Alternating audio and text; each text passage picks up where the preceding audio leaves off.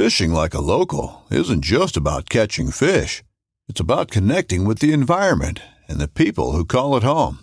It's about hearing the stories and traditions that have been passed down for generations and sharing unforgettable moments with the people you meet along the way. Fishing like a local is having an experience that stays with you forever. And with Fishing Booker, you can experience it too, no matter where you are. Discover your next adventure on Fishing Booker. Hunting boots are a critical component of any successful hunt. Whether walking a short distance to your blind or trudging miles through rugged terrain, your feet are carrying the load. Without the right boots, you could give up early and lose out on that trophy just over the ridge. At Midway USA, we make selecting boots for your next hunt easier. With just a few clicks of a mouse, you can decide on what's important, like waterproofing, insulation, size, width, and savings. For just about everything for shooting, hunting, and the outdoors, check out MidwayUSA.com. Before we jump in, I just want to let you know there's an exciting announcement at the end of this podcast, so make sure to stay tuned and listen for that. It's all about what you can expect from Homesteady over the next few months. Hey, you want to make a bit of money? You should do what I did. Get into farming. This is a clip from a video that my brother-in-law sent me a couple years ago.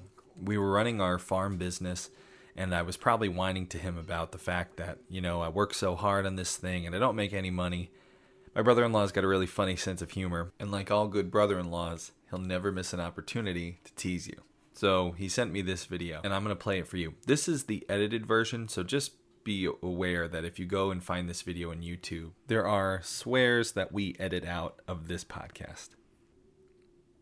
It's a foggy morning on some farm that you would imagine maybe somewhere in England. A man steps out of his barn, dressed like a farmer from Downton Abbey. He gets your attention. You want to make a bit of money?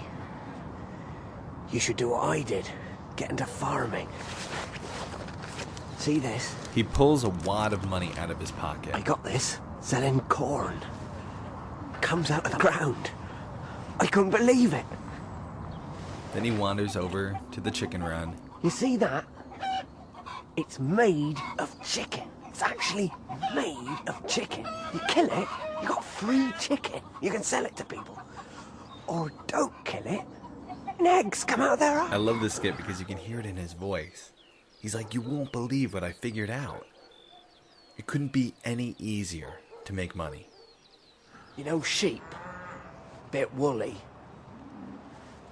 It's wool! Pull it off, sell it, grows back again. You cannot lose. Brilliant. Don't even need an alarm clock.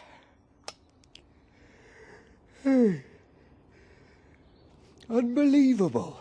It's only 5 in the morning, and I'm right where I work.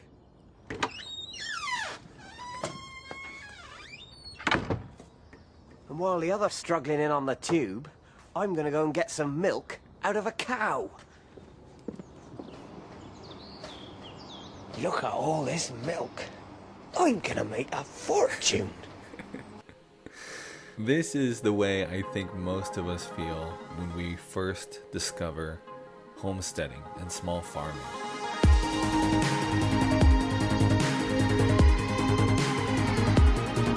We're scrolling down our Instagram feed and we see a picture. Maybe it's a beautiful woman and she's holding a chicken in her hands and she's smiling. Or it's some really strong, brawny guy, red and black checkered flannel. He's got a shovel in one hand, he's wiping the sweat from his brow. He's standing in the middle of a field, surrounded by Broccoli Rob, and he's got that look on his face. You know that look. Like, yep, my Broccoli Rob is amazing. Beneath the picture is the story. Another long day at the homestead. It's honest, hard work. But it's the way we feed our family. The best quality food we can. I never dreamt I would be a farmer one day. But now, I'm making my living doing what I love. #blessed.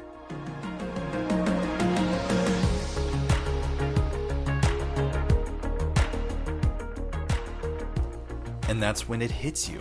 You're like, brilliant. I could grow some corn Comes out of the ground. and make money doing it. I couldn't believe it. Or I could, raise some chickens and then kill them and get paid for it. Or don't kill it. It grows back again. You cannot lose. You cannot lose. That's the feeling. Like, no matter what you do, money is just going to be pouring into your homestead. And so we get some chickens.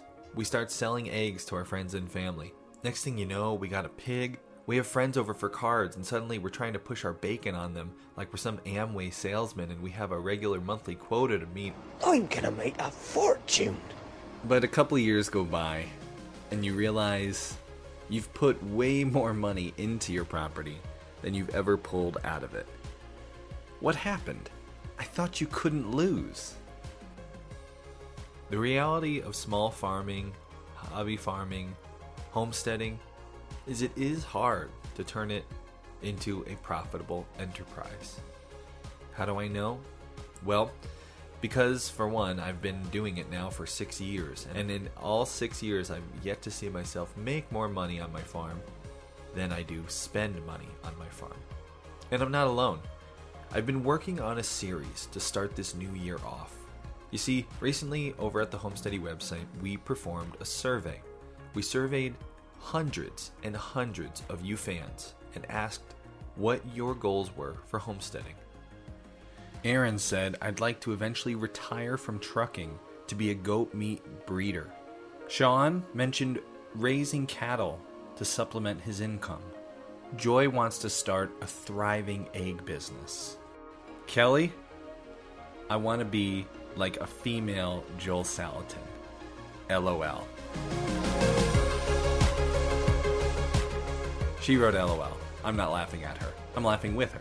The majority of you, I'm talking 3 out of 4, had the goal to start a business from your homestead someday, with the idea that it would turn your homestead into a profitable hobby, something that could pay for itself, and maybe even someday become a full-time living.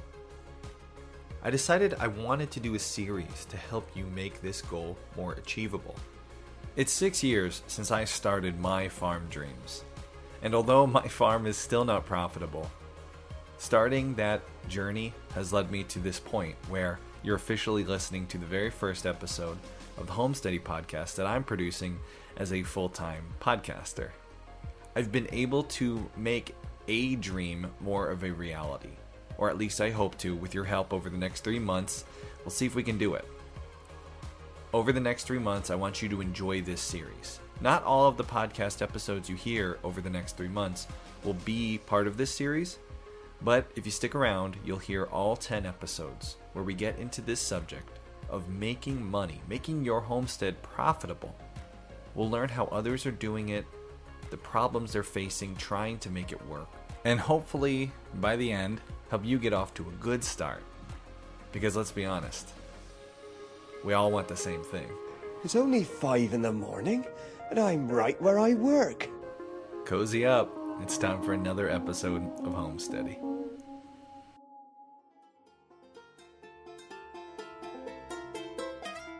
The world that we live in is a crazy place, but you and me, we can each make it a little better. We can live a more sustainable life. We can become more self-sufficient. And we can get more connected with the planet around us. And we can do all of this together. So everybody, cozy up. It's time for another episode of Homesteady.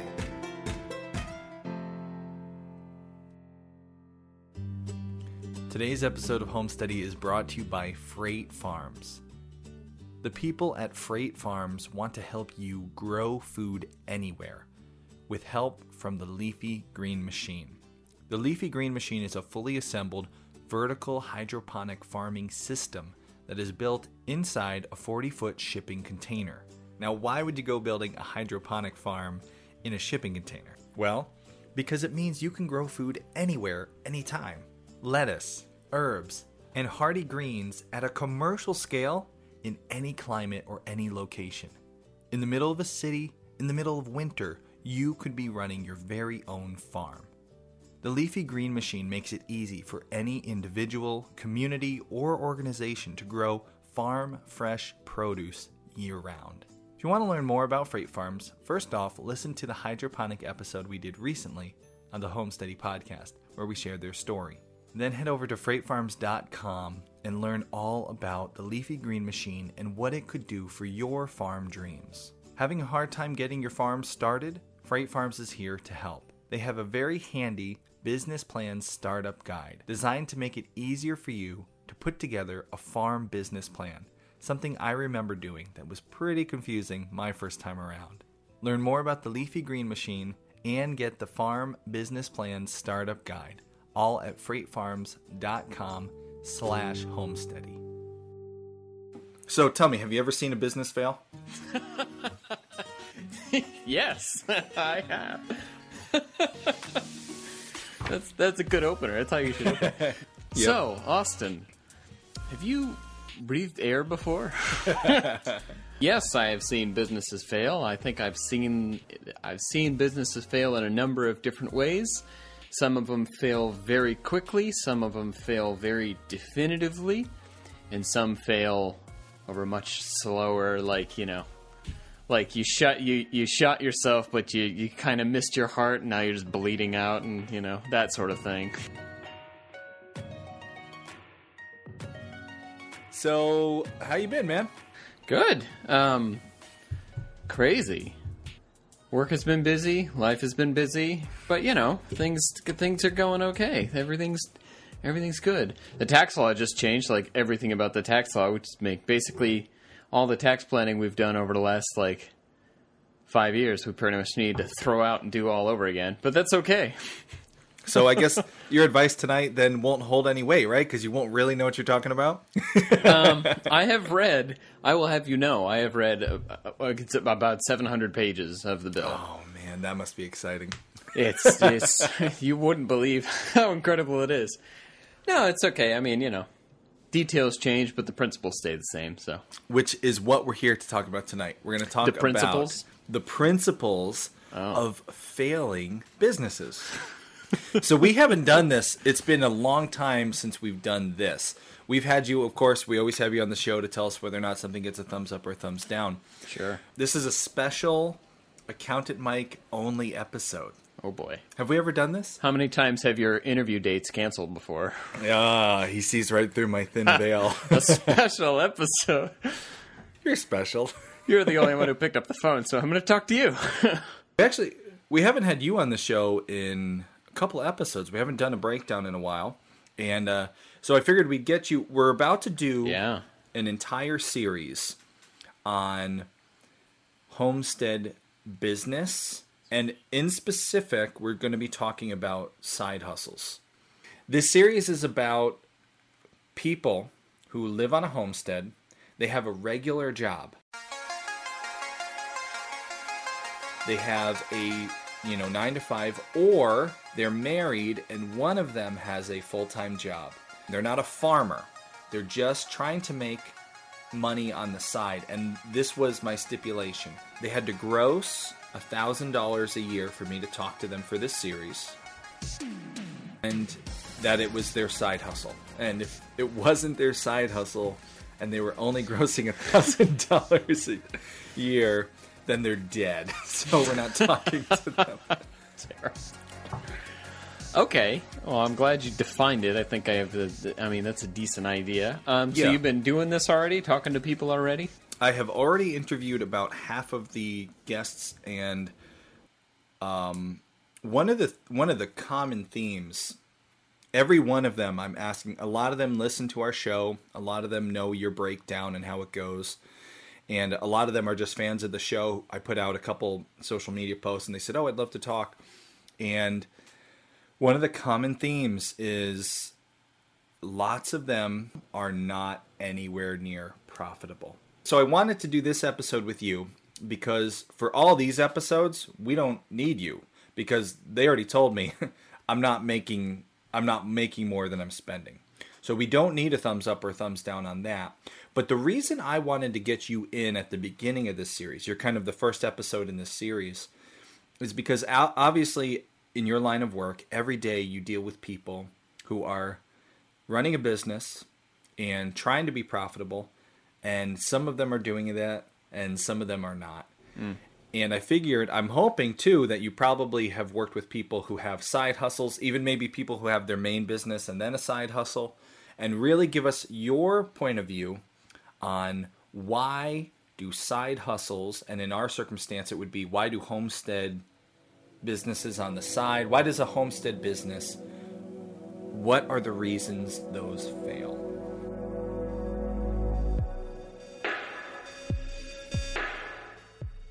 I'm thinking of Michael in that episode. I declare bankruptcy! You can't just say it and make it happen. I declared it. Yeah, it's a good episode.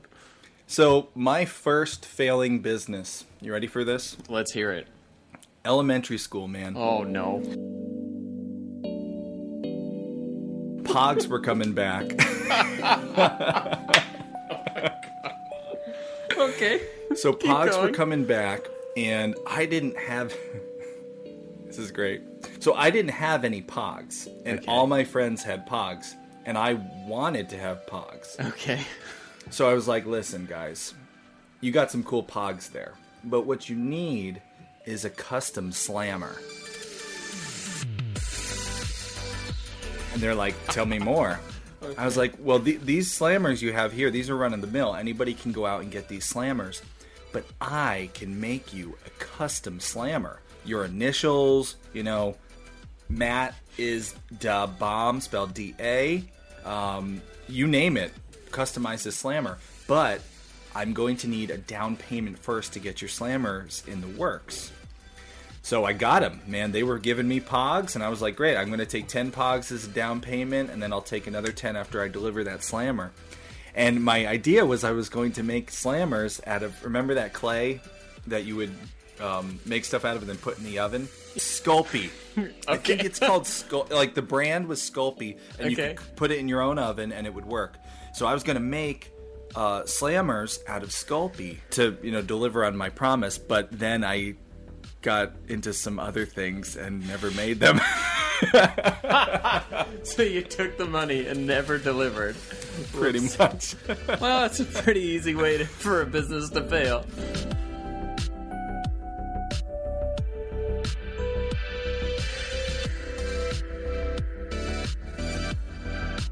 Years later, I started the farm. And since starting the farm business, as you know, because you're a farm accountant, we are far from a profitable farm. And we, like everyone we interview... Midway USA brand product designers have one straightforward goal: develop high-quality, technically sound products and deliver them to customers at reasonable prices. If you are immersed in the shooting sports industry and pay close attention to every single detail, you know our products are built right and stand up to everyday use. Who has shooting mats and range bag systems to hunting clothing and just about everything for the outdoors? Log on and shop 24/7 with super fast shipping. MidwayUSA.com. In this series, the farm is just a side hustle. It is not my main business. And with that comes its own challenges. And that's what I want to get into tonight. Or what are the challenges that are really unique to the side hustle? If we can identify them now, hopefully by the end of this series, have a really good idea how all those of our fans who are listening can avoid these mistakes of why they actually fail and someday at least be profitable, if not maybe their full-time job. So based off what you see, Accountant Mike, every day looking at failing businesses, what do we need to avoid? Well, hang on. I started a list. Give me just a second. Fancy. So if we're specifically talking about what Austin calls a side hustle, there's 3 areas that spring to mind that can lead to a business failing, especially in the early stages. Let me give you the 3 of them, and then we can go into a little more detail if you want. So, okay, 3 things pop to mind. They're kind of all related, though. First and foremost is really just a failure to plan. Not only before you start your business, but also once your business is in its fledgling stages, when it's just starting to go. The 2 other areas really spring out of that. One being, I see a lot of businesses, especially really small businesses, start without sufficient capital, right? So they're not really ready to grow, which you need to do. And the second thing that comes out of failing to plan is not understanding how much time is really necessary to get something going, which is a pretty easy trap to fall into because you can easily say, oh, this is just my side thing. I don't need as much time, when actually if it's your side thing, you probably need more time. When you think about what we're talking about here, we're talking about people doing, selling meat products and vegetables and, hand-woven baskets and custom slammers. And all this is very time... I couldn't even not... that you have to bake in a kiln. All of this is very time-consuming. Just to plant a garden or raise a pig is time-consuming enough. And then marketing and all that other stuff, which we'll get into, yeah, for sure that's a major problem. So let's start at the beginning. This one is really true of businesses of any size, especially true of something small on the side. If you don't plan sufficiently before you start business and then right after you've started, you end up wasting a lot of time. You might waste the resources that you have as well. You might waste your initial capital. You might waste your effort in getting things going. You might spend a lot of effort pushing in one direction only to realize it's not really the right direction. You might stay on that course for like 3 years too long before you realize, wow, I really should be doing something different. Or there could be a fundamental problem with the business. It could be that you're trying to sell something that there is no market for. Or you might be trying to sell something that you're never going to have the margins for because you're not big enough or something like that. If you don't do the sort of market research that's necessary in the beginning stages, and if you don't understand how you're going to fit into the market, you can spin your wheels for years and never go anywhere. It sounds very simple. It's actually a very hard thing to do, and it's critical. Like, before you start in business, or if you've already started and haven't done this, stop and do it now. You've got to plan out roughly what are you going to do? Who are your customers going to be? How are you going to do this thing? What's it going to look like? You got to think about all this sort of stuff. And I'm not saying you need to write a 50-point plan and you must stick to it at all costs, but you've got to have some general idea of which direction you're going with this thing. When we first started our garden, we just picked a spot that seemed bright and big, and we started the garden there. And year after year, we wound up moving the garden because it turned out, I got to put a road in here, or I got to put a water line in here, or I need to use this as pasture, so the garden's got to go over there. And a garden is the kind of thing that year after year you want the garden to stay in place because the soil gets better, you get more. You get a higher quality soil if you're gardening the right way, adding amendments year after year. And every year we were moving our garden. And so it makes me think of, with this, here's what happens. You get 7 chickens, and suddenly you have an extra dozen eggs. And you're just like, you know what? I'm going to put these on the side of the road and put a for sale sign up. Suddenly someone buys your eggs, and you're like, let's get twice as many chickens because those eggs are going every week. And now you have twice as many chickens, and you're like, you know what? I'm going to put an ad. I'm going to tell my Facebook followers that we have eggs for sale. And before you know it, you're in business and you didn't even plan on it. It just happened. Right. And you're in the egg business, which you should get out of immediately. He remembers. Yes, I do. I get comments out of the egg on that business. podcast. I put it up on YouTube. I get comments all the time. People are like, I make a ton of money on eggs. And I'm thinking, making cash in your getting cash in your cooler and actually being profitable are two different things. Right. I have no doubt you sell the eggs and people give you money for that. Fine, no problem. But come on, guys. So what do you suggest when it comes to planning? You don't need a 100-page business plan. Sometimes paralysis. Paralysis. That's the one. Sometimes analysis paralysis can prevent you from actually ever starting, right? You're so busy writing a business plan that 10 years goes by and you've never started the business. Yeah. What does someone want to do as far as planning goes before they make their first transaction? You are totally correct. You can get analysis paralysis. You can get stuck just trying to figure. Don't do that. Answer some questions like, what am I going to sell? Who am I going to sell it to? How am I going to make the thing that I'm selling? Where am I going to find the people that I'm selling to? Answer those questions, and then have some rough goals so that you know if I make it to this goal, I can say objectively I've been a success. And also build yourself, some like failure points. Like, okay, if this happens, I have failed and I need to stop. Like, you reach a point where you need to just cut the leg off, right? Like, you got to have something like that in your plan. At what point are you going to say definitively, this has failed, I need to either stop or I need to drastically reinvent the thing? Do that stuff. Don't go too much crazier than that, but if you don't know that, you don't have a business. So if we think about this within the parameters of a homestead side hustle, right? You already have your homestead. Chances are you started a garden, or you already have chickens. Sweet. Or you already have you've raised a pig. I think the biggest point here, if you're going to plan ahead, let me think about this for a second before I say it. Okay. That's ironic. Let me plan ahead. If you're going to plan ahead, one must not make things up as one is going, but rather with good planning and foresight, one must think carefully.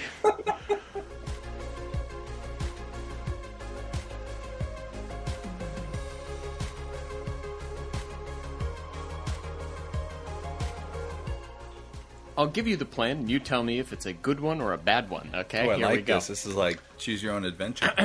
I am going to live off my farm and sell things. Sounds familiar. End of plan. Is it a good one? How would you rate my plan? That's a pretty bad plan. Yeah, it's pretty bad. That's a goal, right? Sure, That's a totally. very vague goal. That's a bad goal. It's a good goal, but it's a very bad goal in that you're telling us what you want to do. Sure. Great. And that's important for people to know the difference. A goal versus a plan. A goal is I want to raise pigs and sell them to my neighbors. That's your goal. That's where you start. Start with your goal, but then your plan is, and I'm going to do this by raising 2 pigs, one for myself and one to market. And over the next 6 months, as I raise this pig, I'm going to try to find 4 customers to buy a quarter of a pig.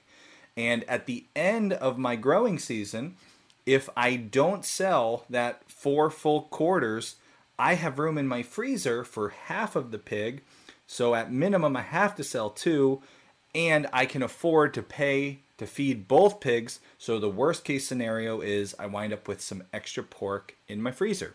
Good plan? Yeah, that sounds like a really good plan. It sounds like you have some nice measurable goals right there. You're not super detailed, right? But you have a definite end point to that, which I like. You're going to know in 6 or 8 months. You're going to know if you succeeded or not.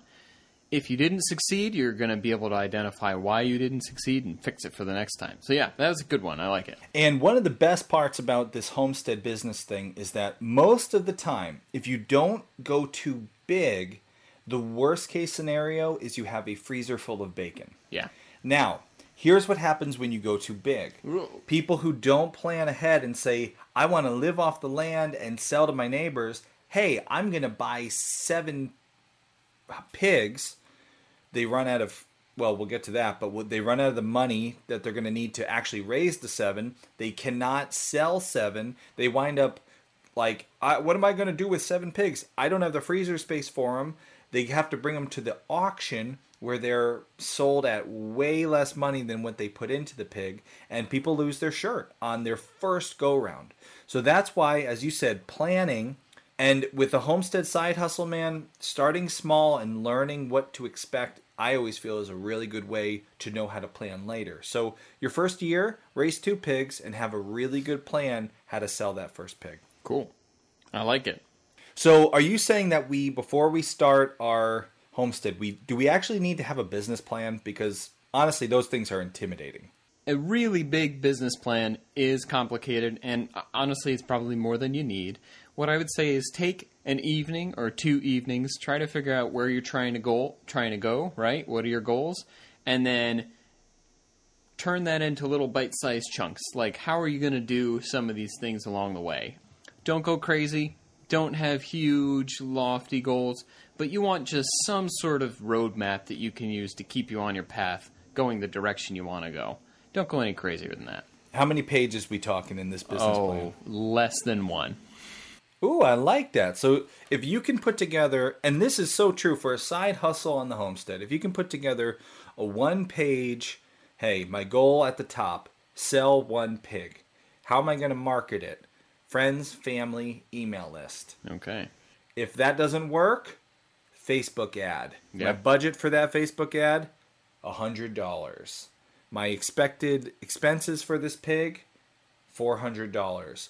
What I'm going to ask for it, $800.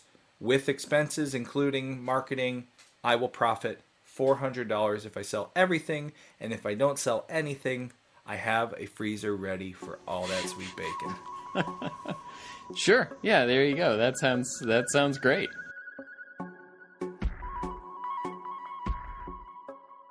In just a minute, Accountant Mike is going to share with you the second reason why he sees businesses, and particularly side businesses, fail. But before we get into that, I wanted to let you guys know about an exciting new addition to the Pioneer program. We now are opening up a forum for pioneers only. Now, I know what you think about online homesteading forums, right? They're full of both good and bad. But one of the reasons I wanted to start the Pioneer Forum is because the homesteading pioneers are just great people who, A, want homesteading to continue, so that's a good thing, but B, are people who are really involved in homesteading. They have a lot of experience. Some of them are raising chickens, others cows, others goats, and all of them have some great advice. I know this because over the last few years, I've been talking with them through emails, corresponding with them, and I realized they have so much good knowledge amongst them that each one of them should be sharing with all the rest of them. So we're opening up this Pioneers Only forum. There are no trolls, because what troll's going to pay $5 a month to be a part of an online community? There's only really good people who love homesteading and have lots of advice to share with each other. And in addition to that, there's also some of homesteading's experts, people that we've had on the show, people like Dave from Northeast Edible, who runs an orchard. We have Jared, the Foraging Beard. If you have any questions on eating wild edibles, Jared's a great guy to bounce questions off of. He's going to be there in the forum. I'm going to be in there every day. You'll see Alexia, the suburban escapee, and Allison, who helps us produce this show. Accountant Mike is going to be in there answering questions. So this is going to be a really great forum full of not only homesteading experts, but the pioneers who are experts in their different fields. I'm really excited to get to know you and the rest of the pioneers there in the forum, and it is officially open. So if you become a pioneer today, you will be invited to the forum. Stop in and say hi. So I tend to see a lot of businesses who start and they're severely undercapitalized, which really hamstrings them from the beginning. I've got 2 clients that I'll use it as examples. 2 very different clients. They're in the same industry. Again, I don't want to go into too much detail. Same industry. Right. They are a very capital-intensive industry. There's productions that cost a lot of money. There's research and development that costs a lot of money. There's this and that, right? Lots of money that's needed, which means lots of investors to get the money from. One of them, and I'll use fake numbers, one of them gathered $100,000 and started going. And 8 months later, they were out of the $100,000. They had to go get another $100,000. And then 6 months later, they had to go get another $100,000 and, on and on and on.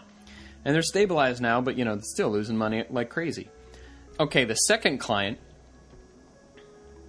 instead of doing that, they took 5 months to figure out how much money they needed, and then they went and got all of it all at the beginning, right? So instead of doing $100,000 and then starting, they got $500,000 right up front.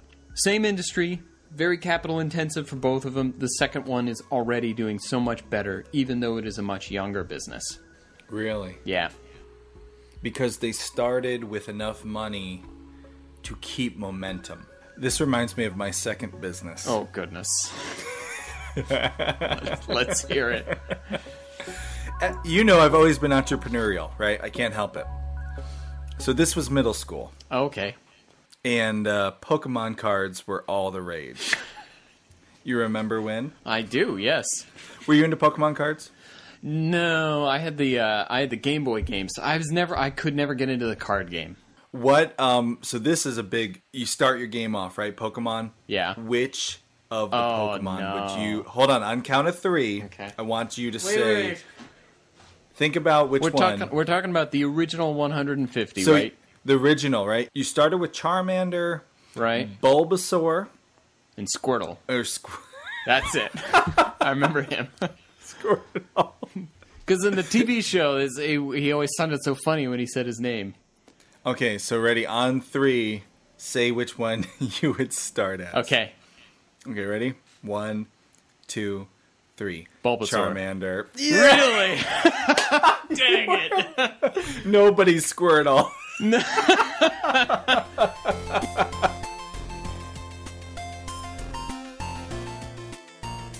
So my strategy with that was your first Pokemon,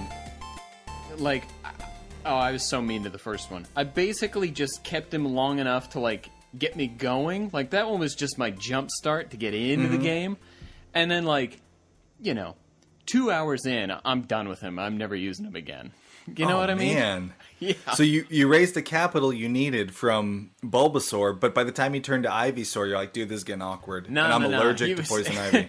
He was like my little moneymaker, so I could hire some big guns, So I saw all these kids who had the Pokemon cards, but so Charlie wanted Charizard. Uh-huh. The alliteration is just perfect. Yeah. And Benny wanted Ivysaur, but they didn't know that either of them had that because they were not extroverts. They were nerds, and they were like, I have a Charizard. I have no friends, but I have a Charizard.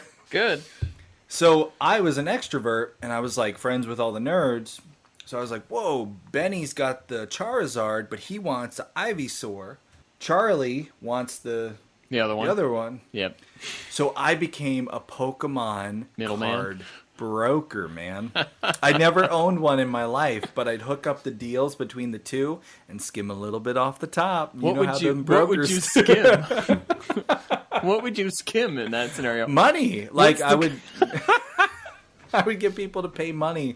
Oh, you want that Charizard? I can hook you up. It's going to cost you $6. Really, it only costs $3, but I take my cut. There you go. I'm hustler for life. Nice.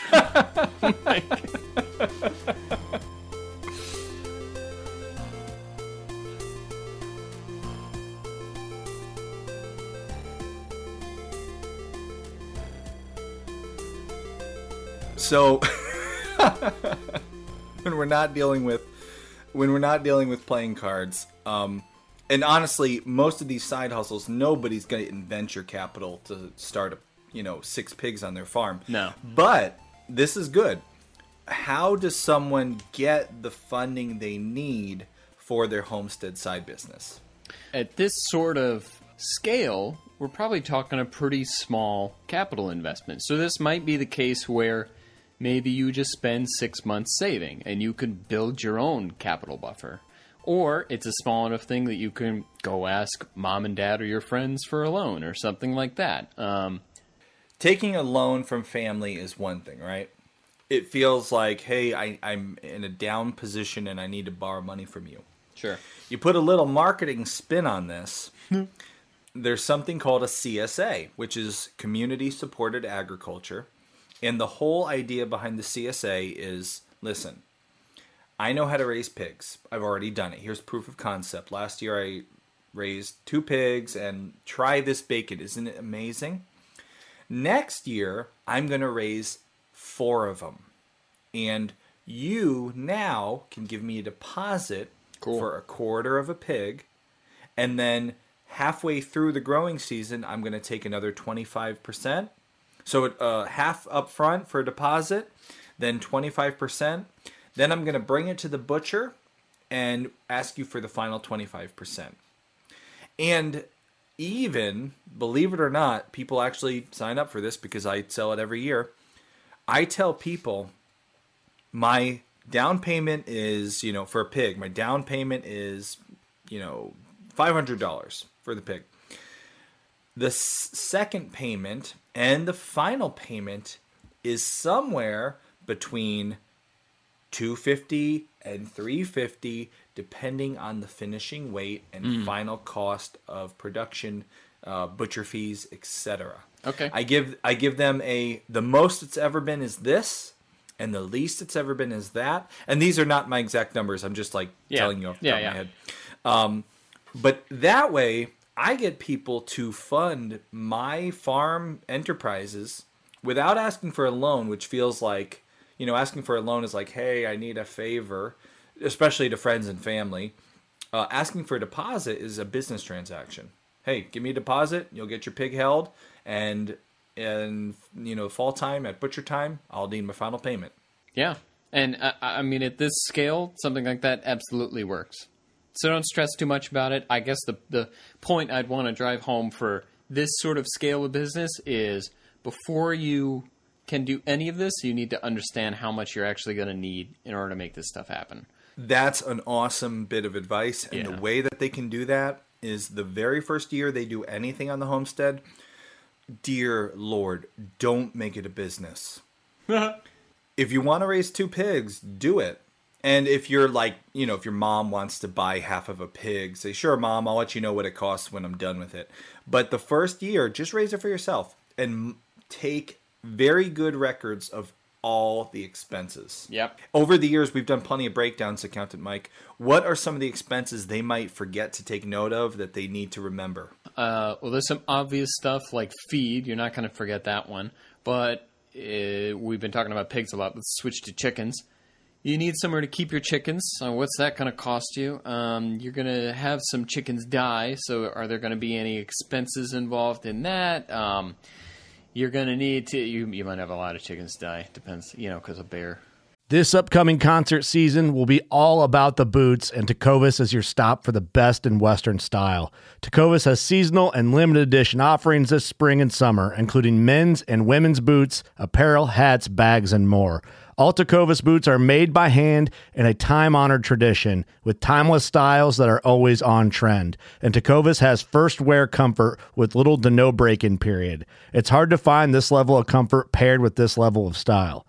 Stop by your local Tecovas store, have a complimentary drink or two, that's WCB style, and shop new styles. The smell of fresh leather and friendly staff are at your service. Many stores even have leather custom branding to make your boots truly personalized. And with regular live music and events, there's no in-store experience like it. If you can't make it into a store, just visit tecovas.com. That's TECOVAS.com. They offer free shipping on all boots, as well as free returns and exchanges, and ship right to your door. Go to tecovas.com and find your new favorite pair of boots today. But anyway. There it is. I was waiting for it. Yeah. When it comes to livestock, I mean, there's not a ton else, right? Like, you're not really going to take out insurance on these chickens or anything like that. But how much, pay attention not to how much you spent on feed dollars, but like how much feed was it? So if the price of feed changes, you can figure that out for next year. That's a good point. Keeping track of how much you go through, not just what you actually paid. So someone might say, oh, I raised 50 meat birds and it cost me, $500.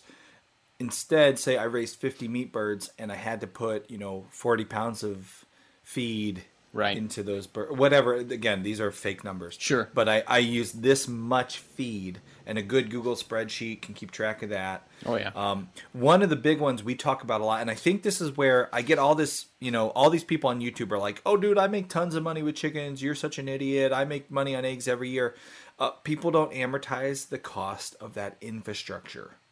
That chicken coop you bought for $1,000 is going to break down over, 10 years or 15 years. The water lines, the electricity you ran, the electricity to take care of the birds, whatever it is, you need to consider all those little bits, because that's where you go from, oh, you know what, I spent this much on feed. Well, you also spent a lot more money on other things. Sure. Keep track of all those things. And if the first year you do it, if you just do it for your own family and maybe your mom and dad or something, keep good, close track of those numbers. The beautiful part about that is then you can scale very easily. Yeah. The first year I raised 2 pigs. I kept really good records. I know, me, dude. I'm not like, Mr. Spreadsheet. Not good at records. But I am. When it comes to my farm business, when it comes to business, my best friend is an accountant. I can't help it. So at the end of the day, despite my nature is just to, go have fun and deal some Pokemon cards and make a quick buck. But I know if I'm going to run this business and keep running it, 10 years from now, I need to know my numbers. And so despite not naturally being a guy who likes to fill out a spreadsheet, I always do it, and I know exactly. I can tell you right now what it cost me to raise a pig off the top of my head, because every year I've kept track of those numbers. Good. So how much does it cost? Dang it, I hope you weren't going to ask. Off of the bottom of my head with the memo, I can... So, ready for this? Yeah. $350 in feed. Another $100 for the feeder pig itself. There's going to be probably 10 bales of hay into each pig, just for bedding and that sort of thing. They're $5 a bale. And then butcher fees, which generally a full-size pig costs somewhere around $450 to $600 to butcher. Okay. So I charge for a full pig order $1,200, which means I profit approximately $250. Actually, I charge $1,400. I've changed my prices. $450. That sounds better. My goal every year is to profit like a third on my pigs. Okay. So cool. Butcher fees. So if it's 14, is that a third? That's a little less than a third. Yeah, so that's pretty good. Yeah, that's what I'm shooting for. And if I sell half a pig, I charge a little bit more, because then I got to go marketing another half of a pig. Right. So that's me, dude. I'm not a numbers guy, but right off the top of my head, I know those numbers because 6 years in a row I've been doing it. And some of you guys listening right now are like, you charge what for a pig? But we live in Connecticut. Feed is expensive. Butcher fees are expensive. Everything is more expensive in Connecticut. So that's one of the best takeaways here is you cannot base your numbers off some blogger in Idaho or my podcast here in Connecticut. You have got to raise your own pigs and track your own numbers, because some of you right now are watching are like, I spend $100 on feed and nobody is ever going to pay me $1,400 for a pig. But guys, I sell whole pigs and half pigs every year at those prices here in Connecticut, where everything costs way more money than it should. So get your own numbers. Don't go off my numbers, because if you live in Ohio and you're trying to sell a pig for $1,400, you're probably going to get laughed right out of the pig pen. I do like that you pick a new random state to pick on each time. We've gone through Idaho, Ohio, just kind of, just going. Next up, who are we going at next? Come on, I don't know. I'm on the edge of my seat. Wait for it.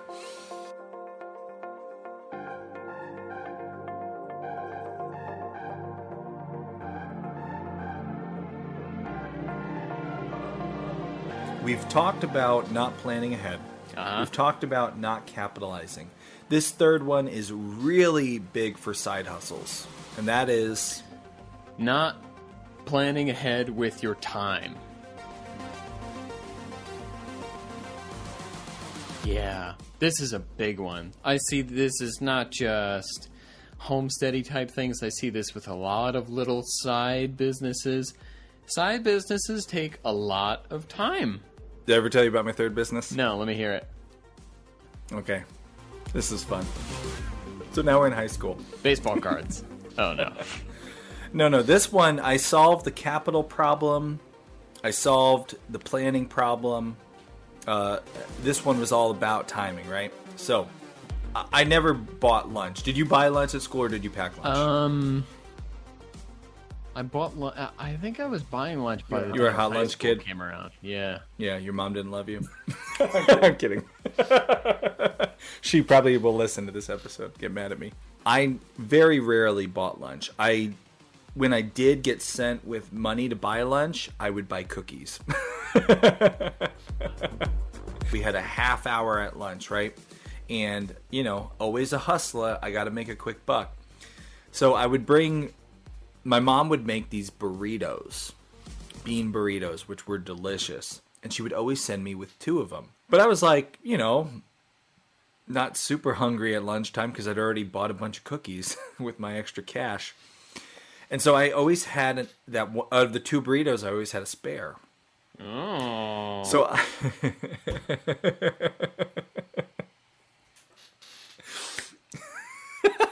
this is before eBay. I would auction off The burrito? Yes. And I knew, I got lunch period. Everybody's hungry. They got their hot lunch money. They like the burritos. They love these burritos. And I had an extra one. So I would sit at the table and I'd be like, all right, guys, $3. We're starting at $3. Oh, my goodness. And guys were like, no, $3.50. I got $3.50. I got $3.75. $4, and I'll give you my 2 chocolate chip cookies. Oh, man, that is tempting. I do love cookies. $5. Okay, we got $5. Can you throw in an extra cookie? All right, sold. $5 and a chocolate chip cookie. That is... Wait a minute. So I've yet to hear a problem with this thing yet, though. No, it was flawless. It was beautiful. And except, okay, ready? Here's the problem. Here's where it all fell apart. So your So, mom stopped sending you with 2 burritos. She No, sent you with worse. 1 burrito. Oh, worse. Ready for this? Worse. She found out I was... gluten-free burritos. Yes, that's always the worst. Gluten-free. So she found out I was doing this. And so she made a whole basket and said, Austin, these are for your friends. Don't you dare sell them. She flooded the market with free burritos. She ruined your scarcity, man. That was it. You were That's done. it. Scarcity is Also, vital. your mom sent you with 2 burritos every day? Every day. Like, were these small burritos or big? No, they were good-sized burritos. They were like the big tortilla filled with rice, beans, chicken. They were good. Yikes. They were delicious. And Okay. man, and I did not cut her in on any, in case any of you were listening or wondering, I cut mom in on none of that profit. That was all. Spent on cookies. Or Pokemon cards. Yep.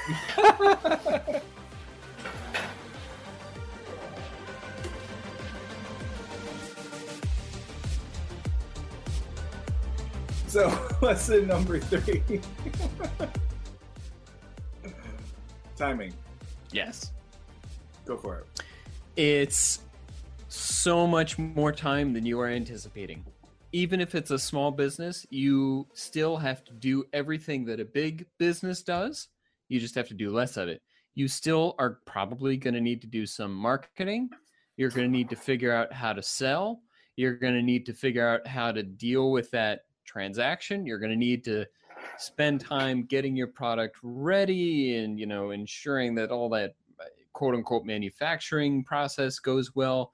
You're going to need to have quality control. Like, you have to do everything that a bigger business does. And all of that stuff takes time. So it's not something where you can say, oh, I'm going to work my normal full-time job and then, I'll spend an hour a week raising this chicken, right? Like, it's a whole bunch of time. And I think a lot of people start these little side businesses thinking they're going to be so easy. And then soon, 3 weeks in, 2 months in, they're like, wow, this is a lot more time than I anticipated. And one of the biggest traps with the homestead is scaling. Imagine you have like 2 raised beds.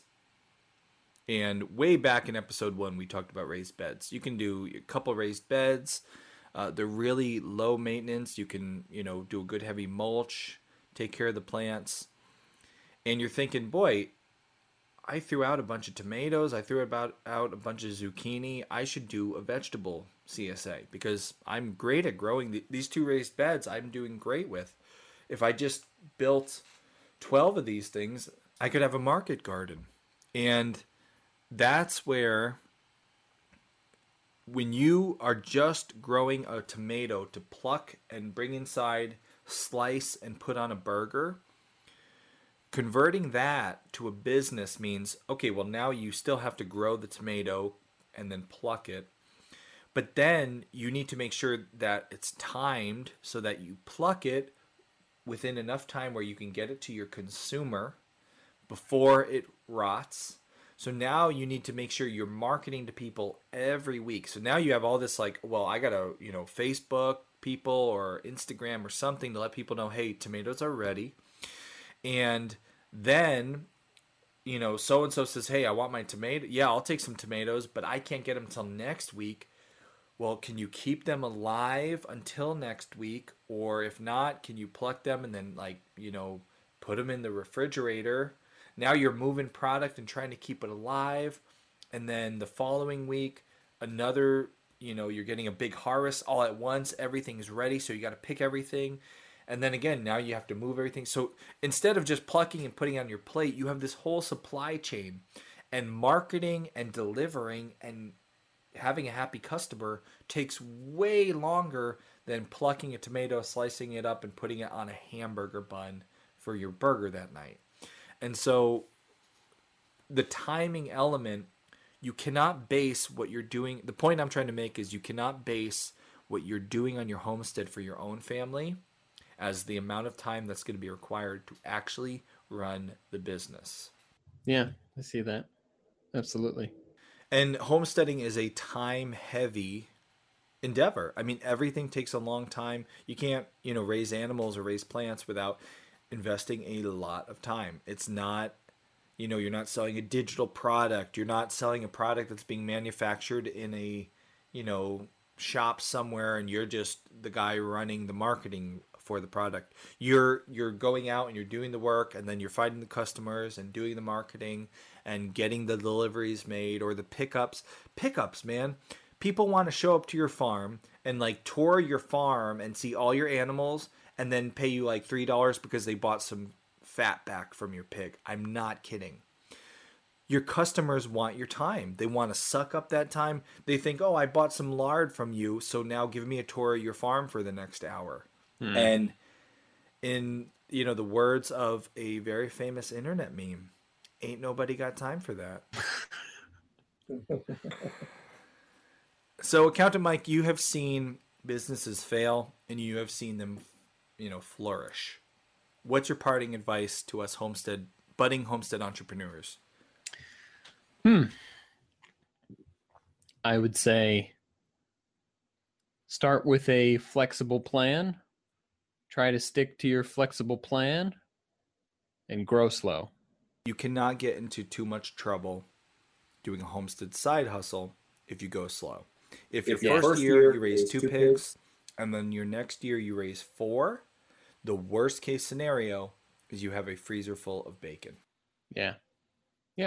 Do you know, off the top of your head, do you have off your gut, how many side hustles succeed into becoming full-time businesses? That's hard to say. Not super often, but I think a lot of people who are doing something little on the side are totally content with it just forever being a little something on the side, As far as someone who starts something on the side that eventually becomes their full-time thing, I feel like my gut tells me it's less than 1 in 5, less than 20%.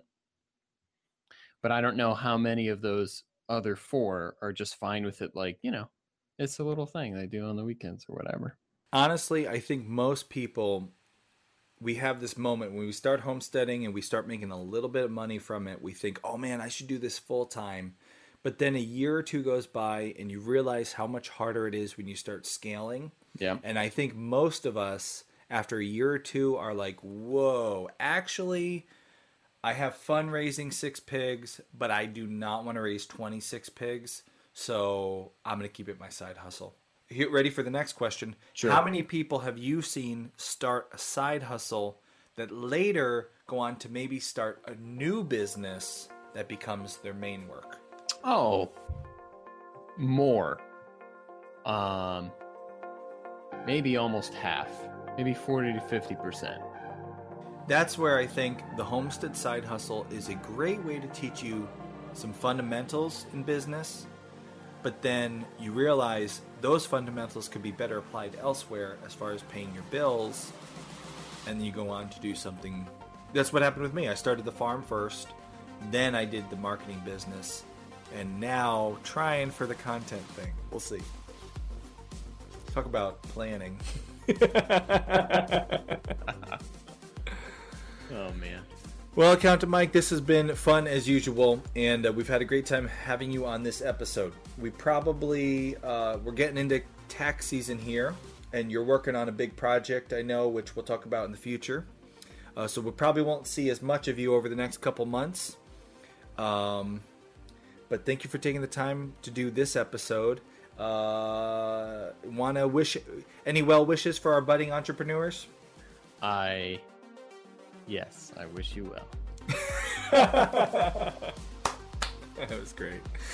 There you go. There you have it, guys. Accountant Mike wishes you well. And all right, guys. Thanks for listening. We're gonna let Accountant Mike go because it's getting late and he's got to go study his new tax code. So, Accountant Mike, thanks for your time, man. No problem. See you, man. Did you enjoy that episode with Accountant Mike? He's got some great advice. If you'd like to pick his brain about your own farm money questions, we have Accountant Mike in the Pioneers Only forum. So if you become a pioneer, you can join us. You get access to our private forum where I'm in there every day, and there's a special thread, Ask Accountant Mike. Submit your questions, and Accountant Mike chooses different questions to be answered every week that will help both you and all the pioneers who are with us in the Pioneers Only forum. We just launched a forum and we would love to have you join us. It's $5 a month to be a pioneer. You get access to the forum as well as all the other bonus content, classes, discounts. Check out the Pioneers program. You can learn more about that.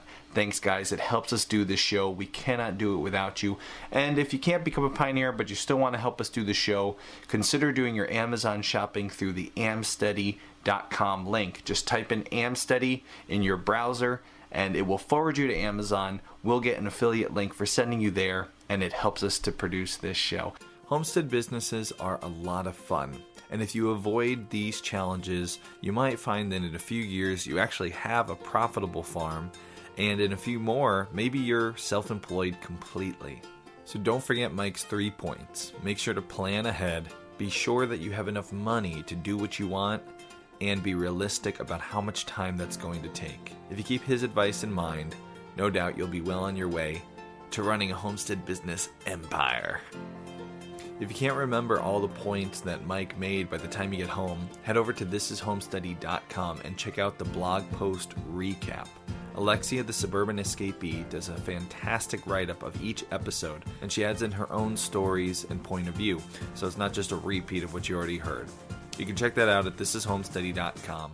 Special thanks to Allison Hawley for her help in producing Homesteady. Homesteady is produced by my wife Kay and myself. I'm Aust, and I'm Homesteady. And if you are too, be sure to tag all your social media posts, I am Homesteady, and let us know how you feel. And until next time, remember, the road is rocky, make home steady. There it is, guys, the very first episode of the Homesteady podcast that I'm producing as a full-time content creator. So just wanted to remind you, because this is a pretty big moment in Homesteady history. Over the next 3 months, we are attempting to make this my full-time job. And what does that mean for you? You don't care what I do for work, right? For you, it means 2 episodes of the Homesteady podcast, high-quality episodes, editing like you expect from us, really, the best quality shows we can produce, but 2 of them every month That means the first Monday of every month and the third Monday of every month, expect to have the Homesteady Podcast ready to listen in your ears. And if you're following us over on YouTube, it means right now, for the next 3 months, a daily video every day of the week. It's a little bit insane. We can only do it with your support, so thank you for that, and enjoy.